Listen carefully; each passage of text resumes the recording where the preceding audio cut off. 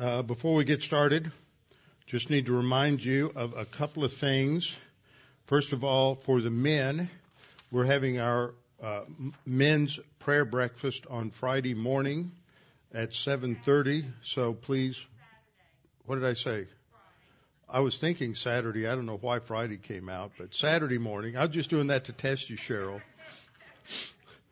Saturday morning at 7:30.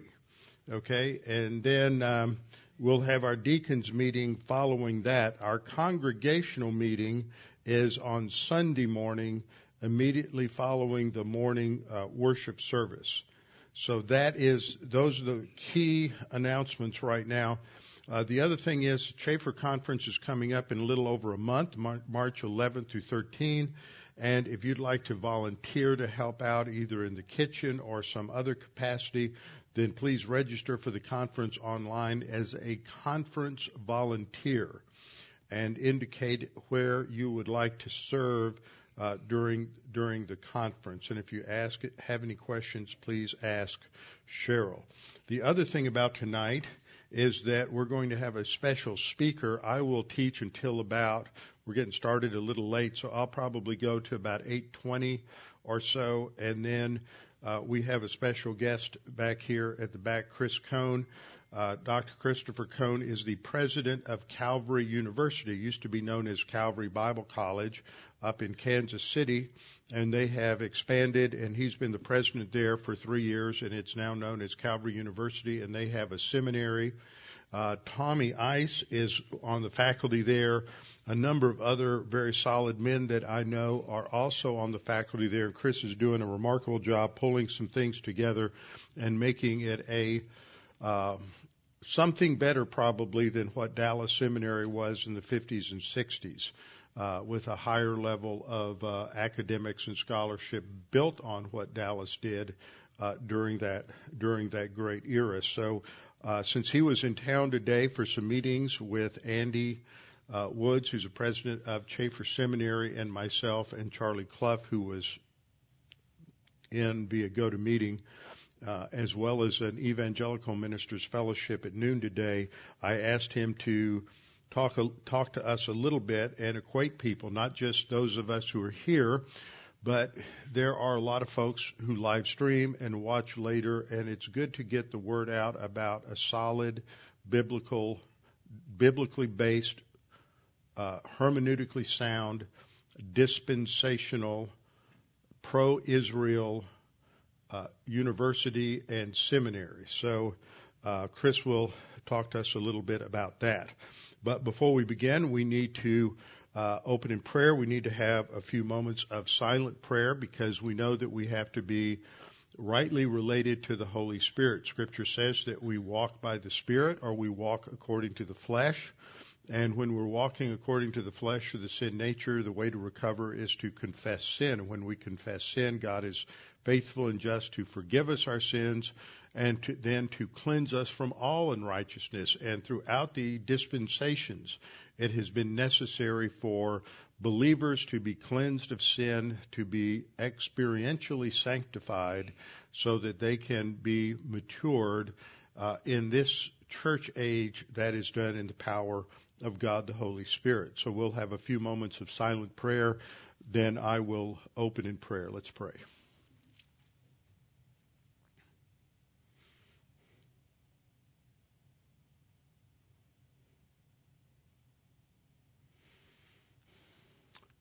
Father, it's just such a great privilege to worship you by studying your word, to be refreshed by your word, to be challenged by your word, to be informed, and to have our thinking radically reformed by the content of your word.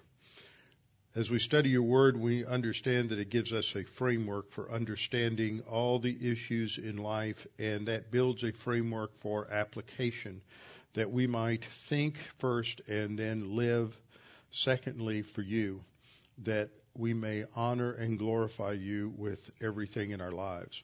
And Father, tonight as we continue our study in 2 Samuel, focusing on this very important passage that introduces the third unconditional covenant to Israel and its significance for the past and primarily for the future.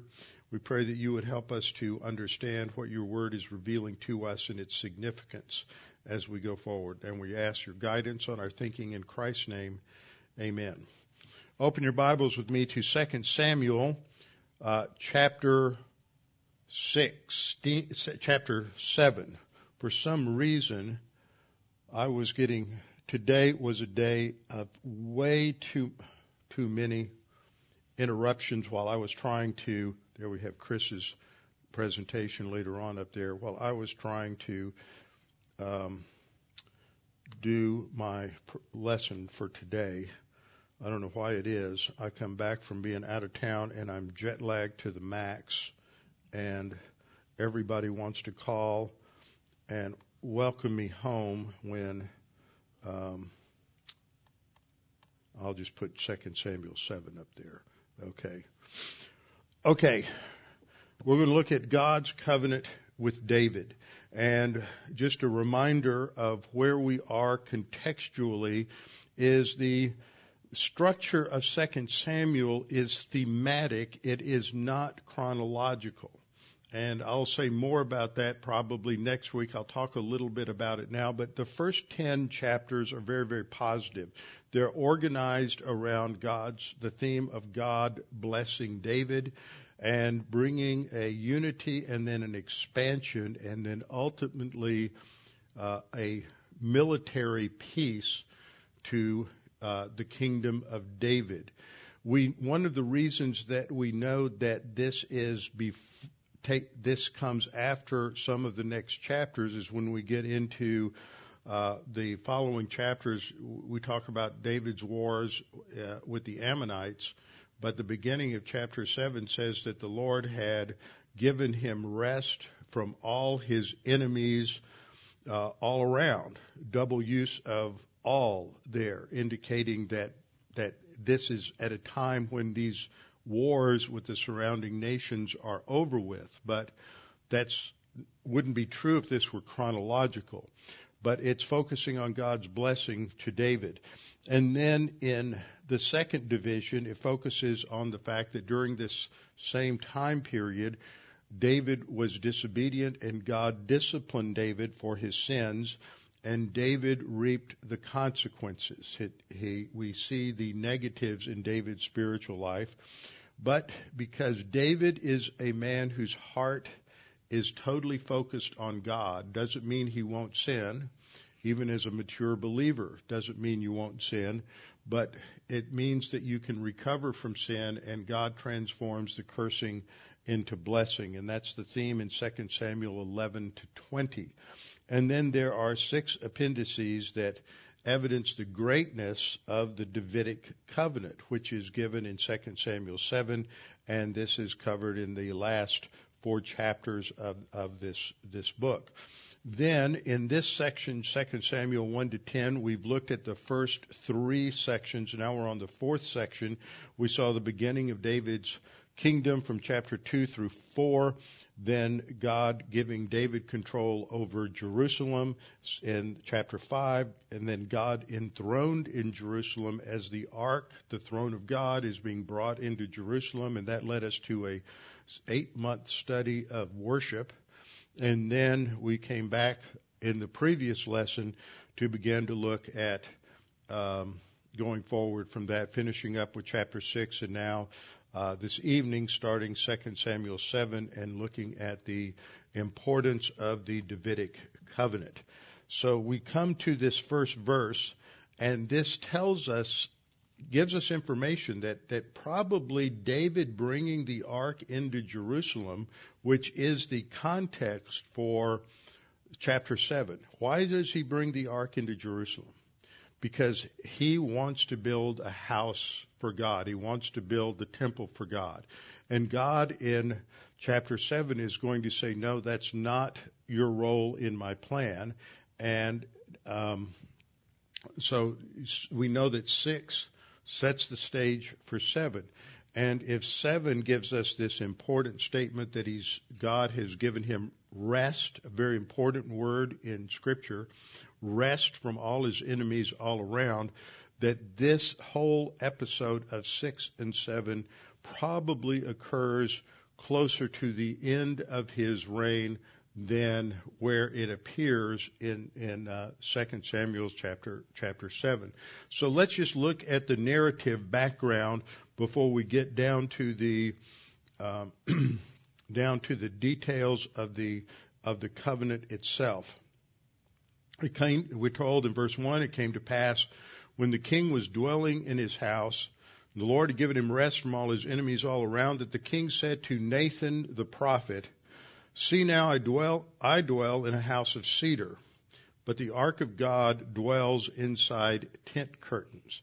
And so David realizes that he has established his own palace, but that God is still in a mobile home. He's still in a temporary dwelling.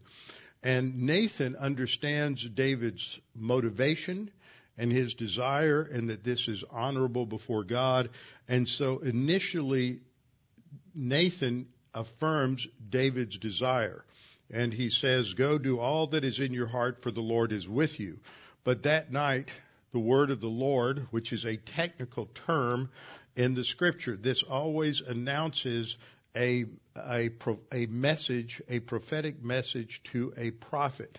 And it's an interesting study to trace through the use of that terminology. It probably would catch a better nuance if we translated it the message of the Lord. There are other aspects to that we're not going to go into right now, but this is talking about this new revelation from God to Nathan, and he gives him a different message to David. He says, "Thus says the Lord, would you build a house for me to dwell in?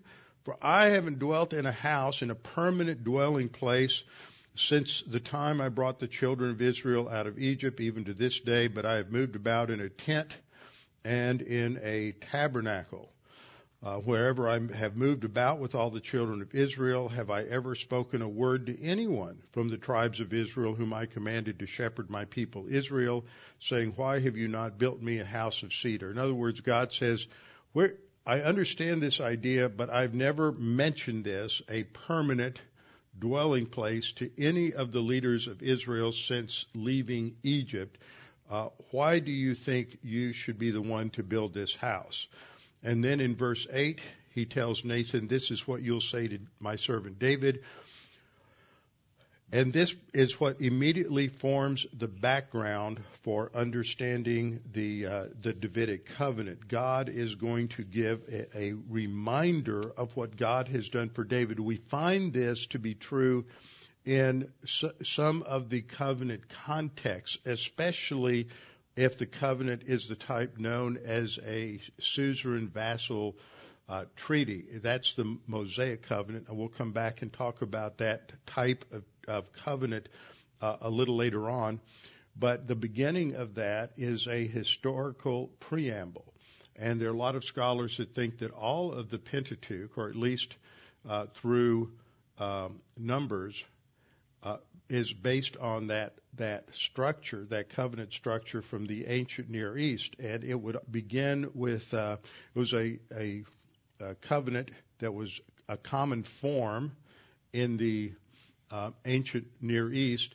And it would start with it was between a king and a vassal or a subordinate king, so a client king.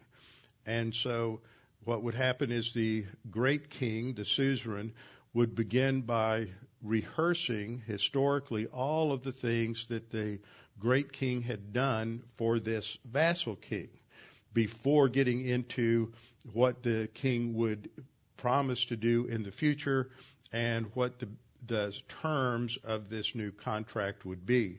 And so this is something similar to that, because what God is doing is reminding David of what God has done for him, and that David has a special place in God's plan. And so in the second part of verse 8 we read, God saying, the Lord of hosts, emphasizing his role as Yahweh Sabaoth, the Lord of the armies. It emphasizes his sovereignty over history and sovereignty over his creatures. And he said, I took you from the sheepfold, from following the sheep, to be ruler over my people, over Israel. And just as a side note there, whenever God is speaking in the Old Testament about my people, for example, in 2 Chronicles 7:14, a verse that is often quoted today by people who want to use that as a spiritual application to America, if my people who are called by my name, it has no reference to any other group than Israel. It's not, oh, well, we can apply that. No, we can't, because the whole structure of 2 Samuel 6 and 7 is an answer to Solomon's prayer to God based on the Mosaic covenant. And God had promised in the Mosaic covenant that if his people disobeyed him, that God would discipline them even to the point of taking them out of the land. And so Solomon prayed, if you do that, also remember your promise in the covenant that if they turn back to you, you will restore them to the land. And so God's answer is, if my people who are called by my name repent, in other words, if they turn, then I will restore them. And you've got to understand it contextually. It has nothing to do with America. It has nothing to do with any other nation in history, because no other nation in history has a contractual relationship with God other than Israel.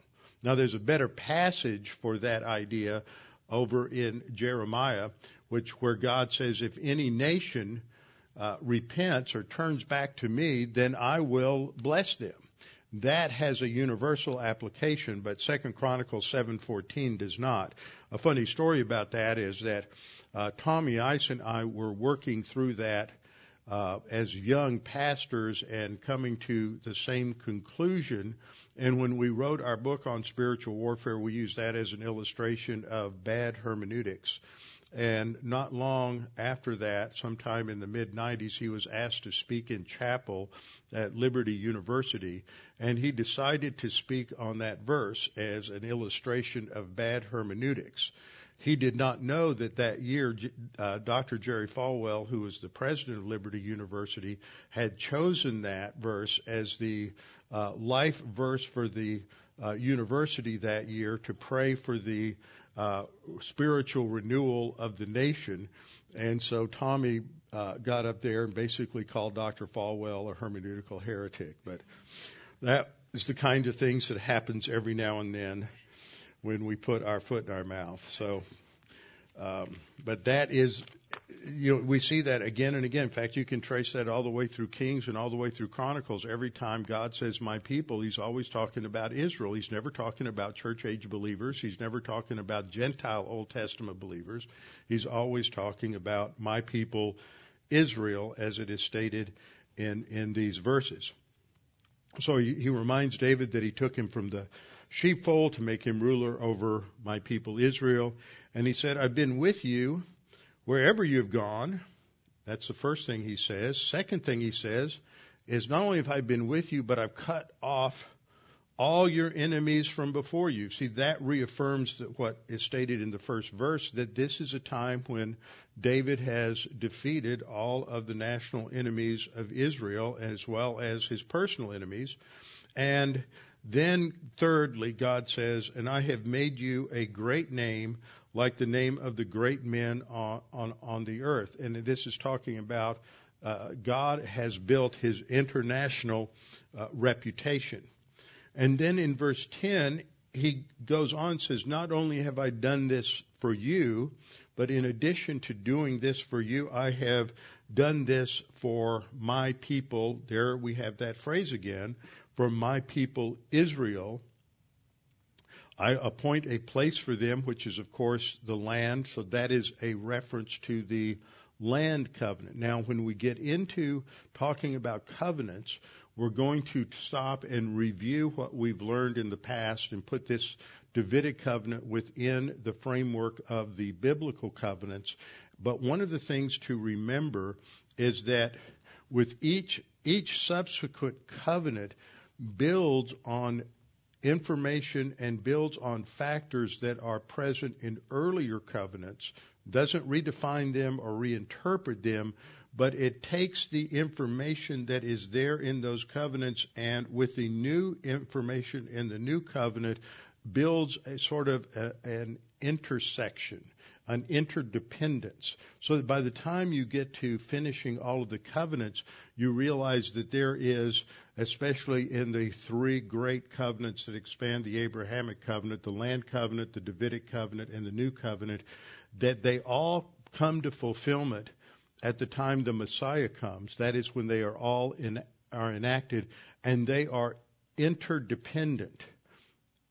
And so you can't have, when we get to the end of the revelation on all these covenants, you realize that you can't have a situation where one or another comes into effect without the others. They are interdependent, and their provisions lace together in a remarkable way.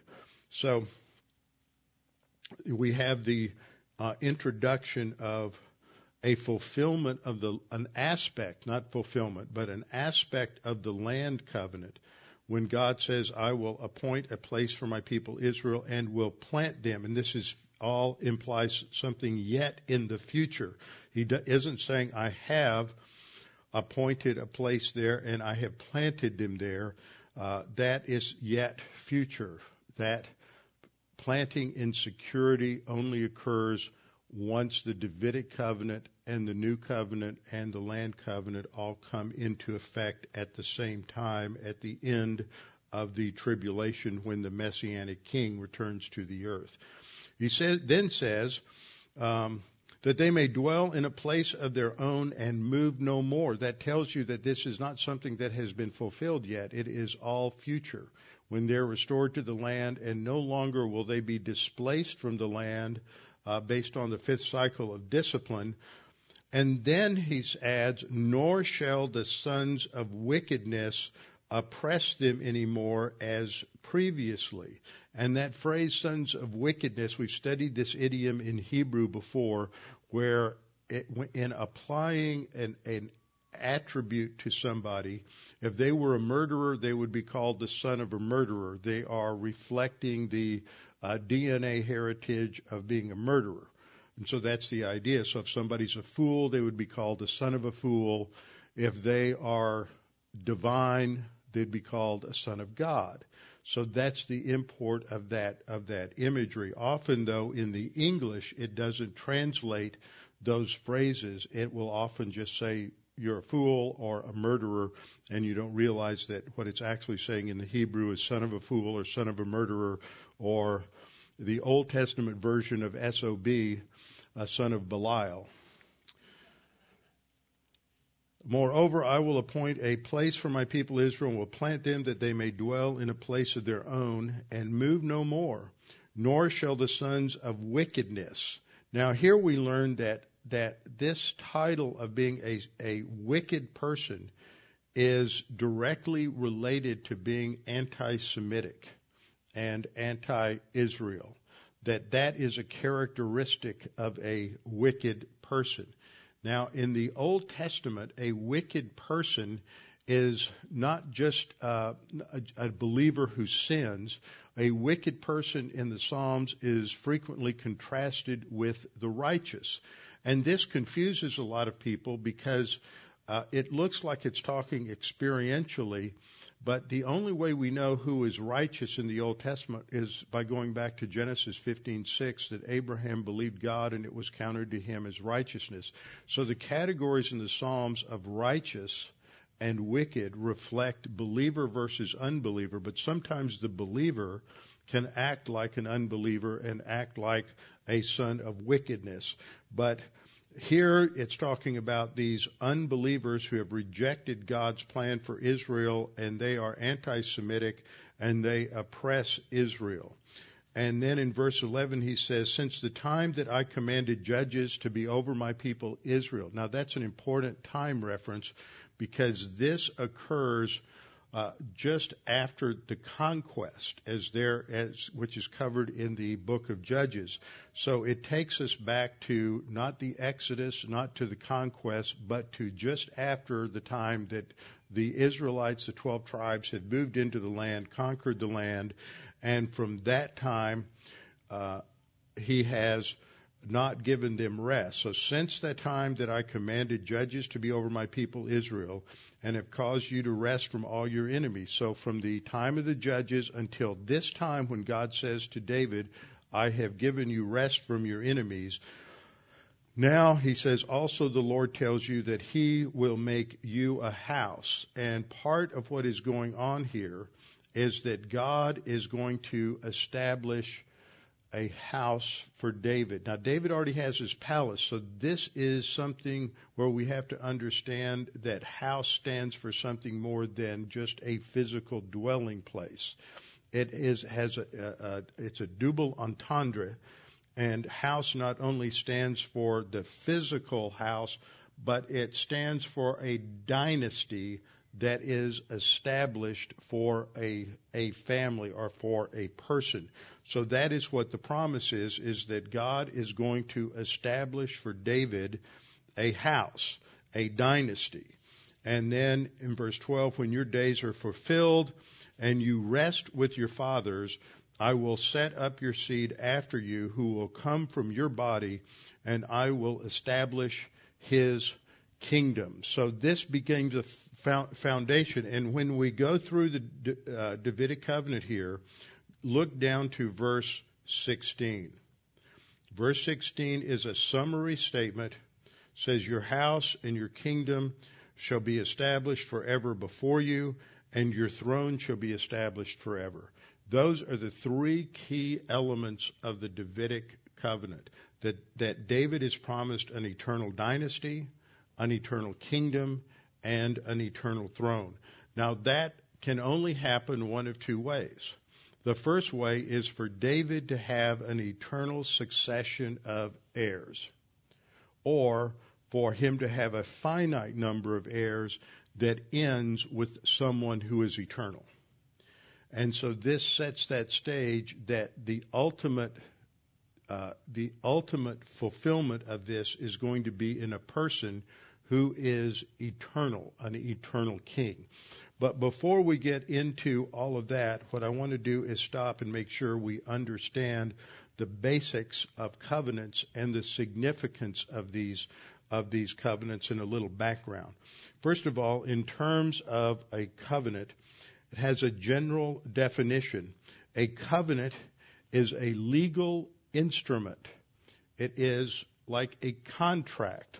For example, if you are buying a house, you enter into a mortgage contract with a lender, and there are certain terms that are part of your mortgage agreement. Now, your next door neighbor may get a loan a week or two before you or after you, and the terms of his loan may be different. He may have a shorter term, he may have a different interest rate, but you can't look at his terms and say, oh, well, I think his interest rate is less, so I'm going to pay his payment.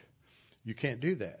You have to pay what is written to you. So even though a lot of mortgages are boilerplate, by that I mean they're basically the same language, it's those key elements in terms of the term of the contract and the interest on the contract and maybe the points that are paid at the signing of the contract that differ from one person to another, and you can't take one person's contract and apply it to yourself. In other words, you can't take a contract that God makes with Israel and then apply it in the Old Testament to Gentile nations, or apply it in the New Testament to church-age believers or to Gentiles in the New Testament. In fact, if you do an analysis of all of the judgments or condemnations on the Gentile nations in the prophets, you read through Isaiah and Jeremiah and Ezekiel, they all have these oracles, these words of the Lord against Moab and Ammon and the Assyrians and the Babylonians and everything else, all these other nations. You'll notice that the nations are never held accountable for anything that is distinctive or unique to the Mosaic covenant. They are never punished, as Israel is, for violating the sabbatical year. They are never punished, as Israel is, for idolatry in the sense that is stated in the first and second commandments. They are punished for their rejection of God, which is part of the universal covenants that we'll see from the very beginning of Genesis, based on what I call the creation covenants.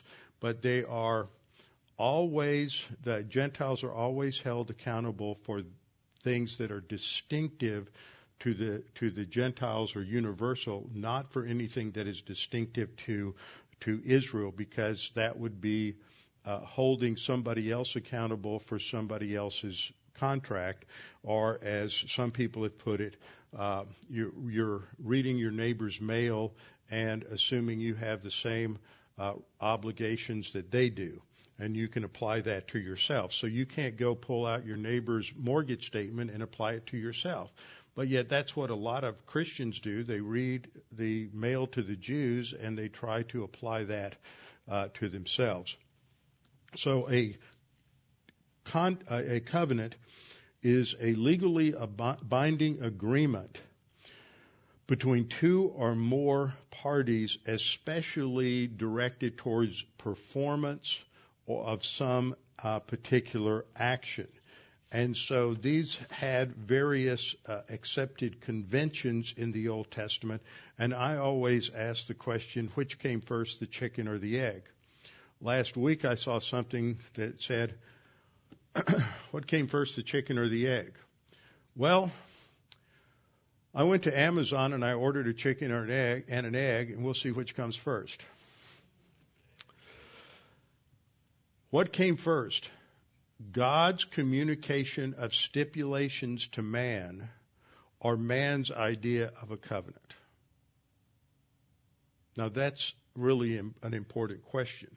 And I believe that it is God's actions in Genesis 1 that are covenantal. And they are not called a covenant. In fact, the first time that we have the word covenant appear is in Genesis chapter 9. So there's no mention of the word covenant beforehand, but I always believe that if it looks like a duck and walks like a duck and quacks like a duck, that it's a duck. And so to say that, I want you to turn in your Bibles with me to Genesis chapter 9, and we'll look at the Noahic covenant.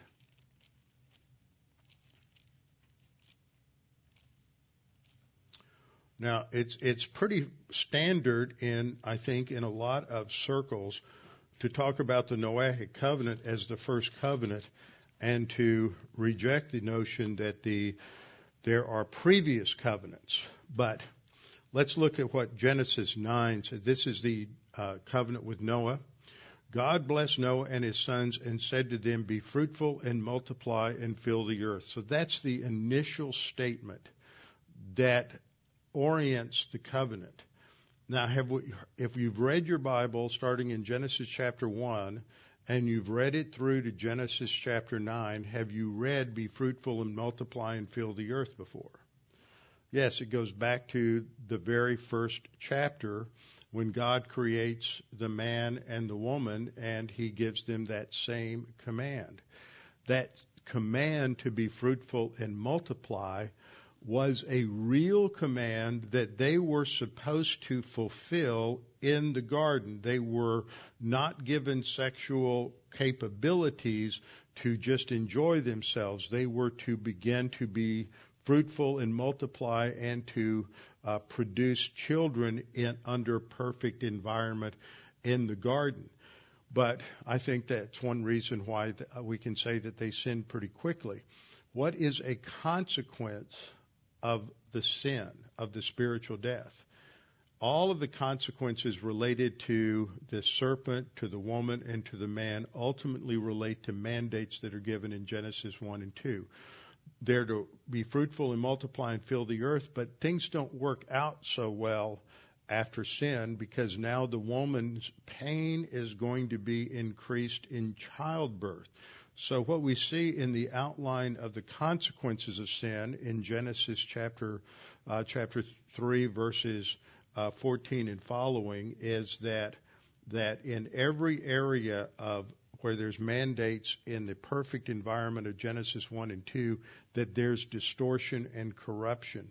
So that man was to rule, Genesis 1:26, rule over the fish of the sea and the birds of the air and the beasts of the field, and Eve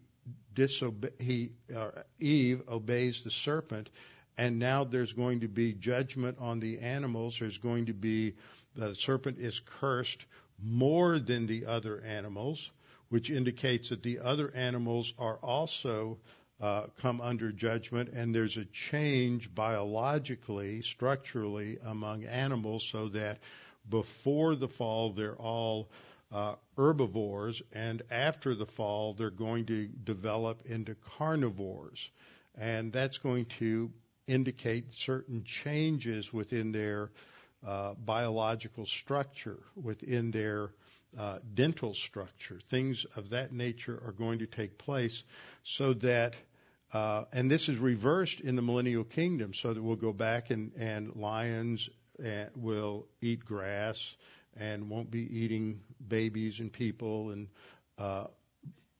other animals. So the animal kingdom is affected, so that initial dominion command is not negated, it's not removed, it's just corrupted, so that it's more difficult for man to fulfill that and have dominion over the animals. He's supposed to keep and take care of the garden, but now thorns and thistles are going to come up in the garden. And so that aspect of the original statements, the original mandates in Genesis 1 and 2, are now made more difficult and corrupted because of sin. And the marriage, where the woman is to be the helper to the man, is now going to be corrupted, where the woman wants to exercise authority over the man, and the man wants to fight back and exercise oppressive rule over the woman. And this is the beginning of the battle in marriage. So that every sphere that's addressed in Genesis 1 and Genesis 2 is addressed also in Genesis 3. And then those same spheres are addressed in Genesis chapter 9. The command, be fruitful and multiply and fill the earth, continues through all of these, so they all relate to that original creation covenant. And I like to talk about it as the perfect creation covenant, modification 1 due to sin, and then modification 2 due to further corruption prior to the flood. In verse 2, we read, the fear of you and the dread of you shall be on every beast of the earth and on every bird of the air, on all that move on the earth and all the fish of the sea. That dread for man wasn't there before the flood. Every moving thing now that lives shall be food for you. Initially, man ate from the fruit of the garden. Man also was an herbivore. Man was prohibited from eating flesh in the what I call the Adamic covenant in Genesis chapter 3, but now in the Noahic covenant, he is allowed to eat flesh, or mandated actually to eat flesh. And like I always say, the sign of the Noahic covenant is the rainbow. But it's not just because there's a promise that God won't destroy the earth by water again, but God's mandate to eat meat. So go have a steak, go have some prime rib, go eat some fish. That is celebrating the Noahic covenant, and also exercise capital punishment. That was not part of the pre-Noahic covenant scenario. But what you see is the same things, the same themes carry through in all of these covenants. So I chart it this way, that the Edenic covenant is basically described in Genesis 1:27 to 28, Genesis chapter 2 to keep and guard the garden, and it's mentioned in Hosea chapter 6, verse 7. Now, this is where there's some disagreement. Hosea 6:7 says, literally, but like Adam, like Ha-Adam. Adam meaning can be the proper name of Adam, or it can also refer to mankind, and some translations will have mankind, some will have Adam, and so some say, see, this isn't talking about a covenant with Adam, it's just talking about mankind, and the comparison is that Israel has transgressed their covenant like Adam transgressed the covenant. That's pretty significant that there's an article there. But let's just say, for the sake of argument, that it's mankind. Well, when did mankind transgress the covenant? When Adam fell. So either way, you end up with Adam being the first person to transgress a covenant. And there was a covenant in the garden. And I think I've developed already that if Genesis 9, 1 through 10 is clearly talking about a covenant, and it has the same stipulations as Genesis 3, and those are related to the same categories of stipulations that you have in Genesis 1 and 2, then even though those aren't called covenants, they all must be covenants if Genesis 9 is a covenant. So let me go back here. So we have the Edenic covenant. If it's violated, we have the fall, then God modifies that. Basic stipulations, be fruitful and multiply and fill the earth, are still there. We have the Adamic covenant. Then there's judgment at the flood, and then the Noahic covenant in Genesis 9, 1 through 7. That's still in effect today. Every time we see a rainbow, we're reminded that that covenant is still in effect today. But because of the disobedience and corruption that occurs at the Tower of Babel and the move towards internationalism that occurs there, that God stops working with the whole of the human race, and now he is going to work out his plan through a specific individual and his descendants. And so that's when we have God entering into a covenant with Abraham. It's prefigured in Genesis 12, 1 through 3, with the three basic promises that God would give him a specific piece of real estate, Genesis 12, 7, and that he would provide a seed, descendants more numerable than the stars of the heavens and the sands of the sea, and that he would be a blessing to the rest of mankind. Ultimately, that refers to salvation, but it refers to many other ways. And it's a command for Abraham to be a blessing, and he was a blessing to those around him in many ways.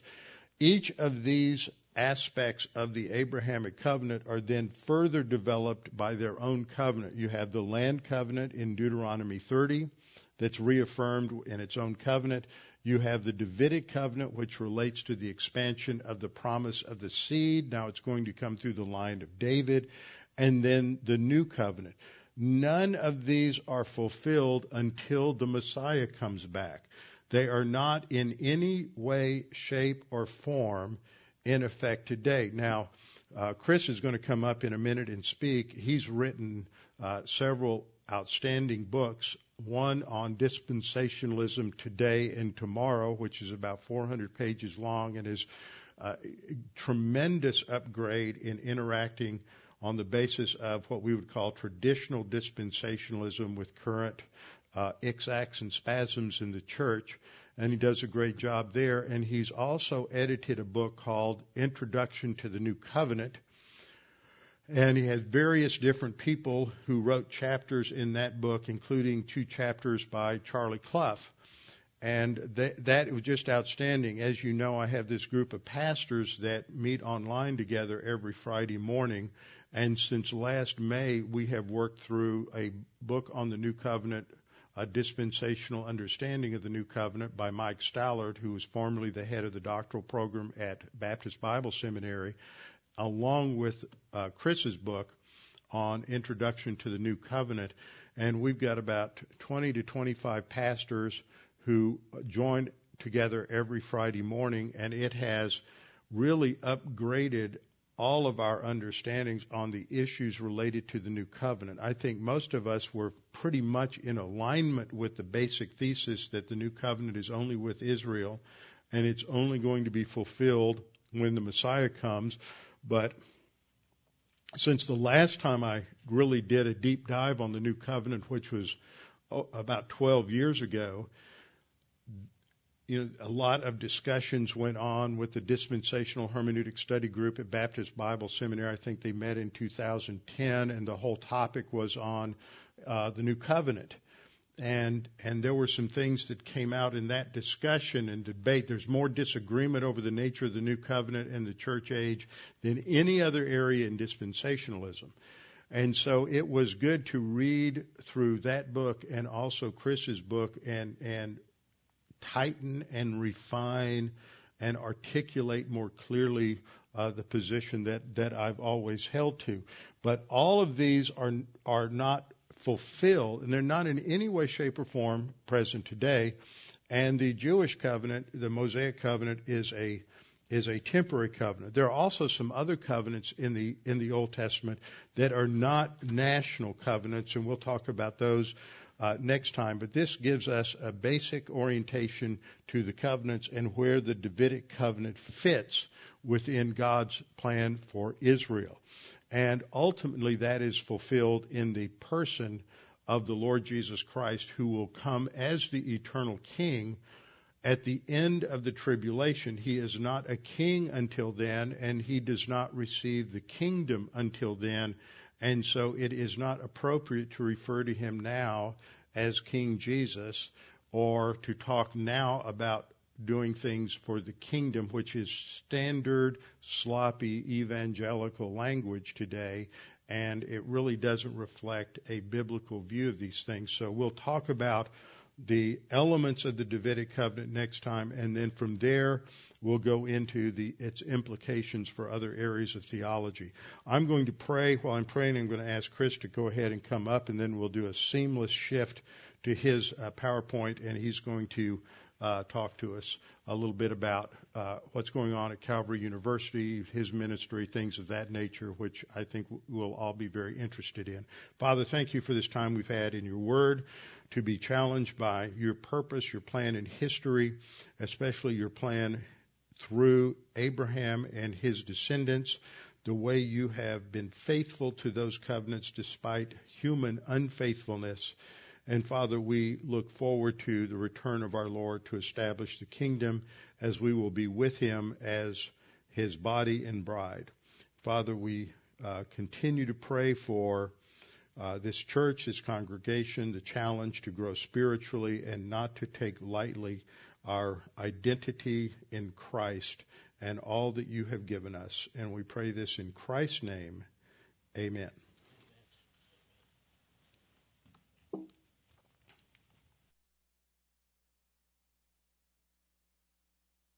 You're ready.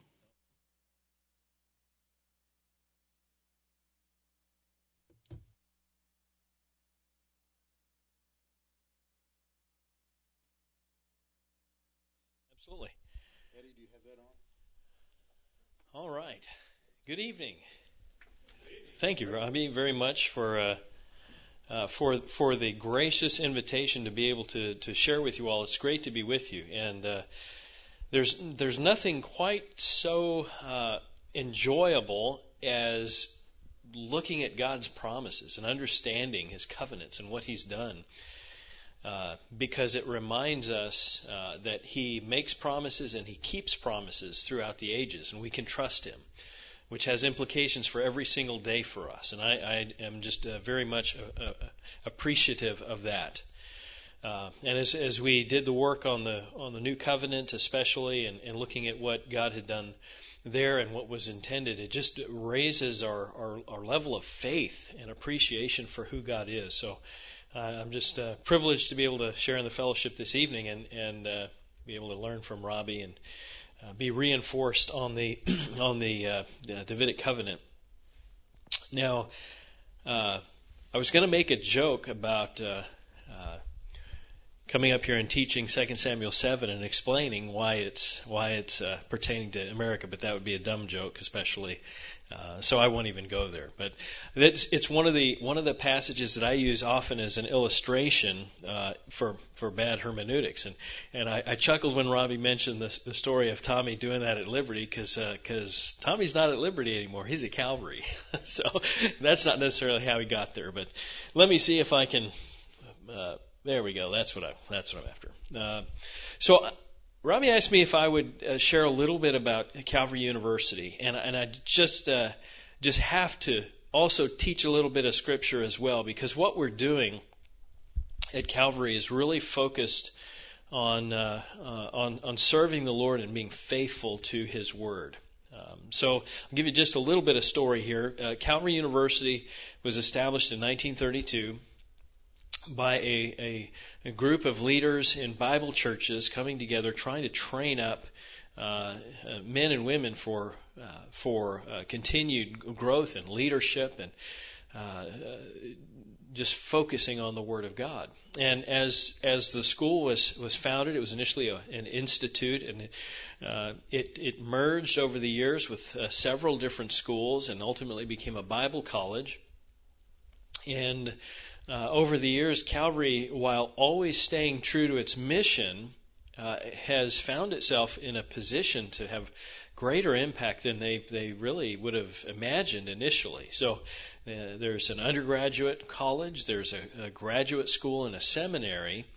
And these three elements, along with about 60 different degree programs and in a number of different fields, just have taken it far beyond the traditional scope of a Bible college. Now, the heart and soul is always God's Word, and we'll talk about that here shortly. But when I arrived 3 years ago, and actually before I arrived, as I was talking with the board beforehand and doing my research and analysis on the school, I said, regardless of whether you bring me here, you really need to rebrand to Calvary University. Not at all to compromise or to depart from God's Word, of course, but to make sure that you are maximizing the opportunity that you have with your students. They were having students come to them, for example, who were wanting to be in missions and couldn't get into various countries because of the Bible college terminology, and asking the school to reprint their diploma that would just say Calvary and not Calvary Bible College. So challenges like that. And so, in any case, as they did decide to bring me on, I've been there now 3 years and really just love the ministry there and love the folks and the opportunity there to serve in the Kansas City area. We've been able to grow and expand and have really been focused on some things. I just want to share these with you.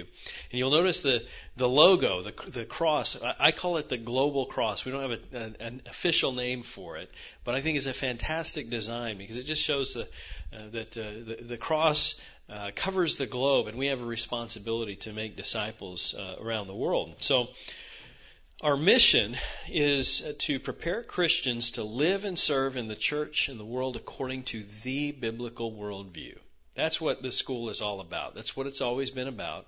That's the focus. And you can parse this a little bit. It's preparing Christians. So it's a discipleship ministry. It's focused on training up believers. So to attend Calvary, you have to have a testimony that you know Christ, and you have to have a demonstrated commitment to growth. So we're investing in believers, and this is one of our graduations and one of our graduates here, and he's holding a Bible there under his cap. But preparing Christians to live and to serve. Sometimes we focus so much on serving, we forget that God calls us to live a certain way. I think about Ezra 7:10, where Ezra set his heart to study the law of the Lord, to do it, and then to teach it. And it's a good reminder that we have to live and walk with our Lord first, and then we find avenues to serve Him. So that dual focus is important. And then the context is in the church and in the world. God's work starts in the church and is designed for the saints to do the work of service and go out in the world and be effective in ministry. And so we're trying to prepare students to work in both of those contexts.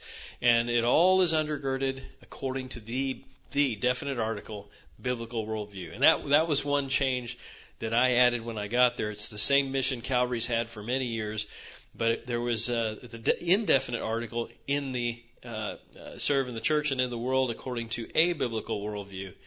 And we changed that to the, because there's only one. There's only one biblical worldview. And so there are four foundational distinctives and key components whereby we're committed to fulfilling this mission. I want to share these with you. First of all is distinctive number one, we are standing firm and built on the Bible.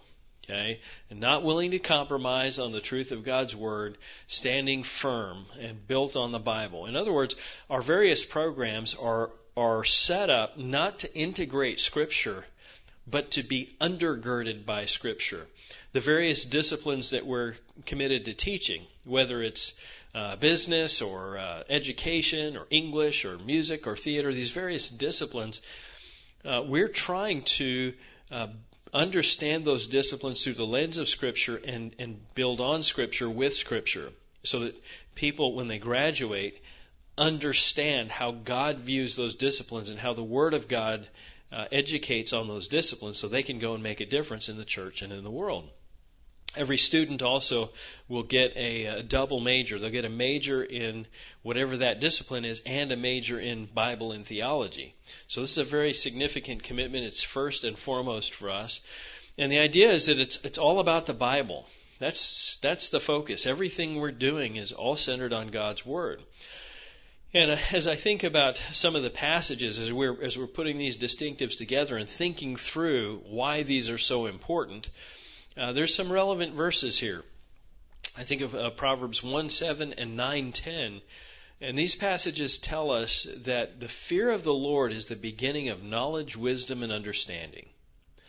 And the fear of the Lord is obviously the key to all of that. So how do we develop the fear of the Lord? Well, Proverbs 2:6 tells us that the fear of the Lord comes from the mouth of the Lord. And of course, what's he talking about there in chapter 2, verse 6, is he's talking about the Word of God. And so, how could we pursue knowledge, wisdom, or understanding? How could we be an effective institution for higher learning if we are not beginning with the fear of the Lord? And how can we have the fear of the Lord if we are not rooted in God's Word? So this is the heartbeat of Calvary. And Colossians 2 gives us the negative side, warning believers not to be deceived and taken in by these philosophies that are not according to Christ. And the implication in that passage is that there is philosophy according to Christ. Let's go over there for just a moment. Turn in your Bibles to Colossians chapter 2. And we'll play with this for just a moment. Notice Paul says to the Colossians, see to it that no one takes you captive through philosophy and empty deception. Now some suggest that because this word philosophia is used here, that means philosophy is bad. Okay? But notice what he says. No one takes you captive through philosophy and empty deception, according to the tradition of men, according to the elementary principles of the world. And then notice the other side, rather than according to Christ. In other words, he's saying there's a philosophy according to Christ. And then there's a philosophy according to the tradition of men, according to the elementary principles of the world. He's saying, don't be captivated by that, but instead have a philosophy that is according to Christ. And as we approach every discipline that we're engaging and training our students in, that's what we're doing. We're trying to train them up in the philosophy according to Christ. Of course, philosophy, as you know, is simply the affection for wisdom, love of wisdom, right? Well, if we love wisdom, where does wisdom start? The fear of the Lord. Where do we get the fear of the Lord? From the mouth of God, which is the Word of God, right? So you can't have a good philosophy without it being rooted in the Word of God. That's a key component for us. It's all about God's Word. A second aspect of this first distinctive for us, being firmly rooted in Scripture, is that we're very transparent and firm in our doctrine, in our teaching. And in an age where many schools are compromising, I'm so thankful for Calvary and Calvary's leadership over the past 87 years, because they have been faithful not to compromise, not to lose sight of the truths of God's Word. And they've been very transparent about that. There's such a focus on love as an outcome these days, and the compromise to get there, instead of speaking the truth in love, as Paul reminds us in Ephesians 4:15. Always speaking the truth in love, grow up in all aspects into Him who is the head, even Christ. If we aren't speaking the truth in love and we're focused on one or the other and not both, then we're not going to grow up well, and we're certainly not going to be able to disciple well. And I appreciate so much Paul's words in 1 Timothy chapter 1, in verse 5 through 7. He says in verse 5, but the goal, the telos, the purpose or the outcome of our instruction is love from a pure heart and a good conscience and a sincere faith. Love. We need the love. We need to demonstrate the love, and if we're not doing that, we're doing it wrong. But the reality is the instruction, the teaching, helps us get there. And if we don't have the instruction and the teaching, then we're not going to have the right kind of love. We're not even going to understand what that is. And Paul reminds us in the next two verses, in verses 6 and 7, that some straying from these teachings have turned aside into fruitless discussion, wanting to be teachers, but they don't even understand these matters. And so they're not going to have the right kind of love. They're not going to achieve that goal. Only pure doctrine, sound teaching will be able to accomplish that. So it's got to be rooted in God's Word. So distinctive number one, our heartbeat is standing firm, built on the Bible. No compromises.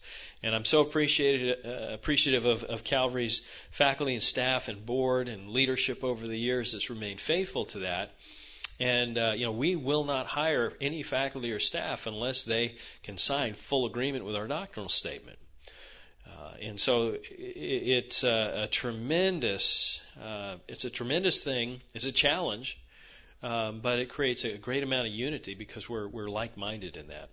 Now, the second major distinctive is a little bit challenging to some: high quality and low cost.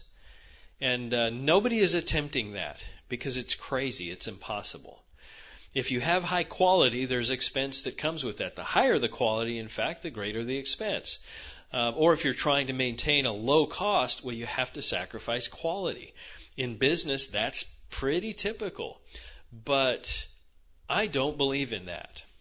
I don't believe that when we're talking about educating people, and we're talking about especially something that God has designed, that we should be sacrificing quality in order to maintain a reasonable cost. So we're committed to pursuing both of these things at the same time. And notice it's not two separate distinctives, it's one. It's one distinctive. And here's what it looks like a little bit. First of all, there's a commitment to academic excellence, and not just academic, but in every area. We're pursuing excellence. I think about Philippians 4:8-9, where Paul is telling believers to think about and to be immersed in these things that are excellent. I think about Paul telling the Thessalonians, as he's commending them in 1 Thessalonians 4, verse 1, and then in verse 10, he's commending them, and he tells them to excel still more. And I love the English translation there. It uses the word excel. Just excel still more. That for us as believers, we never arrive at good enough, if you will.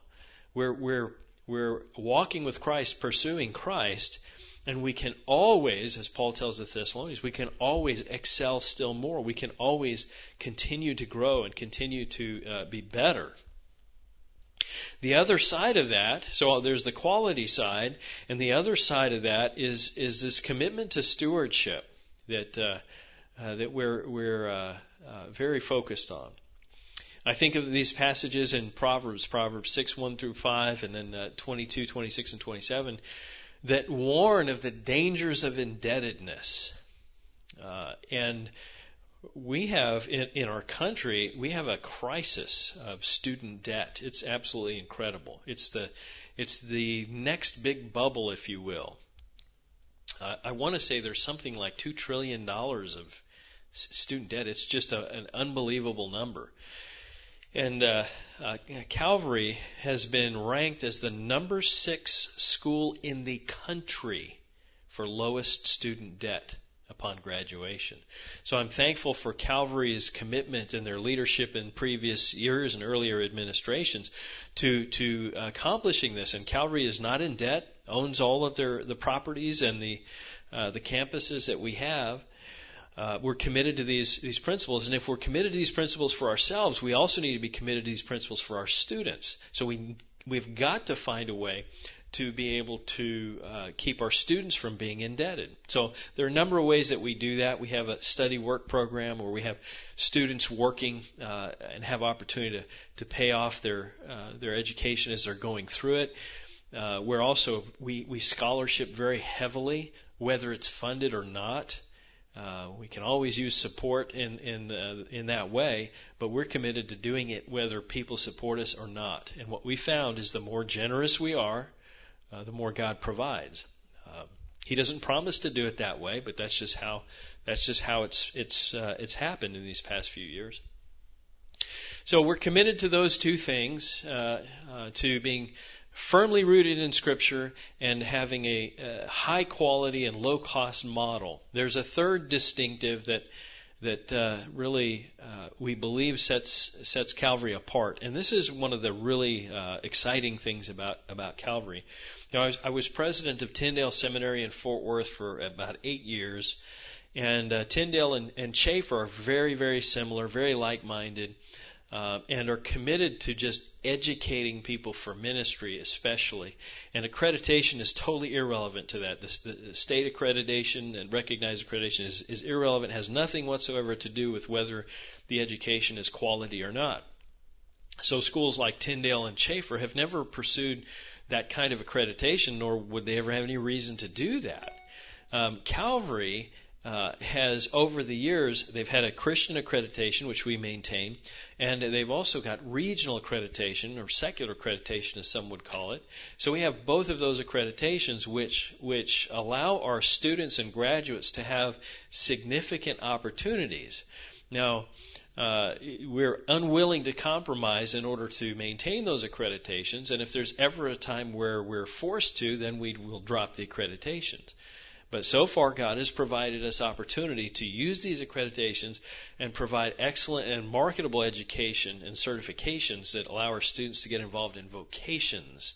And so Calvary has some neat opportunities and a really important platform, I think, to be able to educate students, providing them a major in Bible and theology, and at the same time providing them a major in their various vocational areas. So one of the expressions of that is in Calvary's commitment to vocation as ministry. You remember that mission to prepare Christians to live and serve in the church and in the world, according to the biblical worldview. Part of that is being committed to vocation as ministry. And we see this in a lot of ways in Scripture. I think about, for example, the Acts 18:2-4, the last passage that's listed here, with Aquila and Priscilla as tent makers, and so they're engaging in vocation, and at the same time, they're very significant servants and in some contexts, leaders, having a great impact on the church. And I've always appreciated their example, and of course, Paul likewise. Making tents so that when he's serving the Thessalonian church, he's not drawing an income, even though he has a right to ask for such a thing. So it's pretty incredible to see biblically some of the models that are there and how vocation matters. And especially now in the United States, with there being so many people who don't even know who Jesus is. The mission field is here all around us. Once upon a time, we were sending missionaries out to other countries because everybody here knew of Christ. The biblical literacy and Christian literacy was very high. But in the last 40 years, it has just dropped like a rock, and it's it is actually at an all-time low, biblical literacy. So the mission field is here, and there are disciplines and areas of vocation that have really largely been untouched by Christians. Some areas that it's difficult for Christians to even be involved in now. So we're trying to have an impact, training up students to get into these areas, be able to exegete the Scriptures and make disciples, and do these vocations with excellence. And Colossians 3:17 and 1 Corinthians 10:31 are both very similar, and they're encouraging believers that whatever you're doing, do it in the name of Christ and do it for the glory of God. 1 Corinthians 10:31 describes how there's only three things to do in life. You ever thought about this? Only three things. There's eating, there's drinking, and there's everything else. That's how Paul puts it in 1 Corinthians 10:31. Whether you eat or drink or whatever you do all to the glory of God. So these three things, we're not really teaching our students to eat or drink. We assume they have that figured out. And we try to help them learn how to manage that a little bit, but we're trying to help them on the other side of whatever else you do. We're trying to help them grow in their understanding of how to do vocation well in service and in the glory of God. So vocation as ministry is an important commitment, and it especially for overseas ministry now, that's a really important way to do that. Countries are becoming more and more restrictive. It's harder and harder for Christians to have ministry. In fact, now, I talked with several today earlier with the fellowship that we had, the ministry fellowship that we had earlier today. Several who have ministries that they're just business names. There's no indication whatsoever that they're ministries because the countries they're involved in don't allow Christianity. But because they're engaging in vocation and business, they're able to do those ministries very effectively. So that's a real key. And it's related to another aspect of that third distinctive for us, that marketable, usable, high-quality education, is that we're committed to global outreach. We're committed to not simply staying at home, but to reaching out and having impact worldwide. This is a picture of a group of students that are in Corinth, and they're at the Bema. And it's a really interesting scene there. This was about a year ago.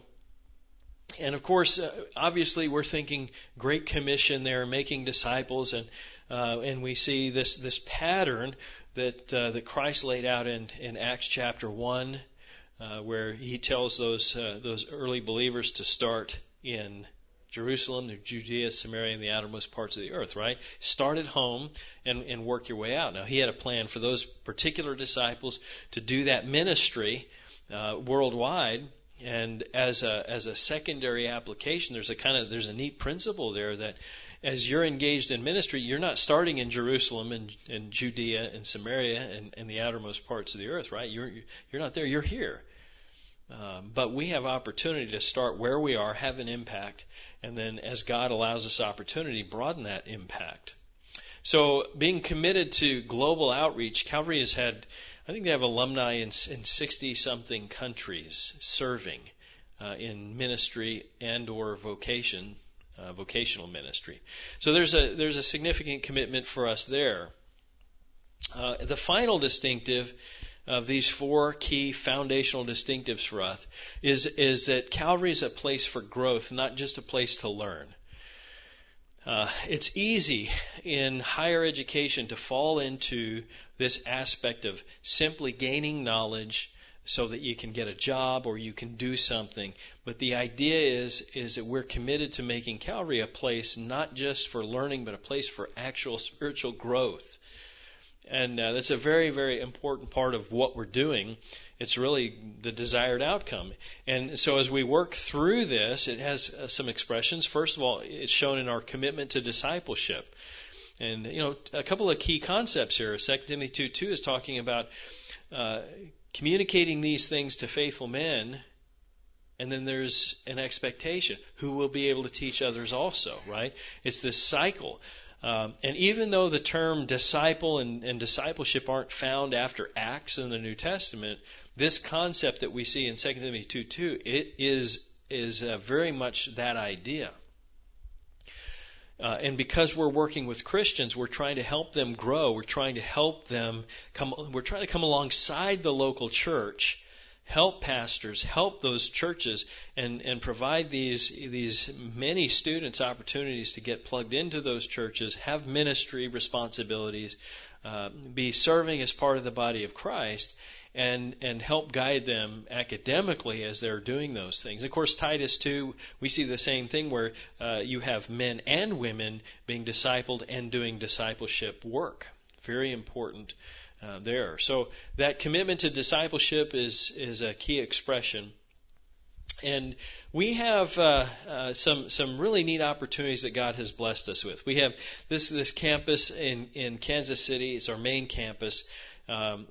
It's roughly what we own is roughly 37 acres, and it's an old Air Force base that when the military left, they built some really nice facilities like this 4-story dorm building you can see kind of in the background.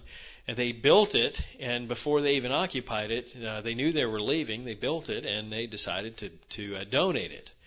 And so Calvary was on the other side of the street, and they ended up, God blessed Calvary with this campus. So these acres, God blessed us with. Calvary didn't have to go into debt for those.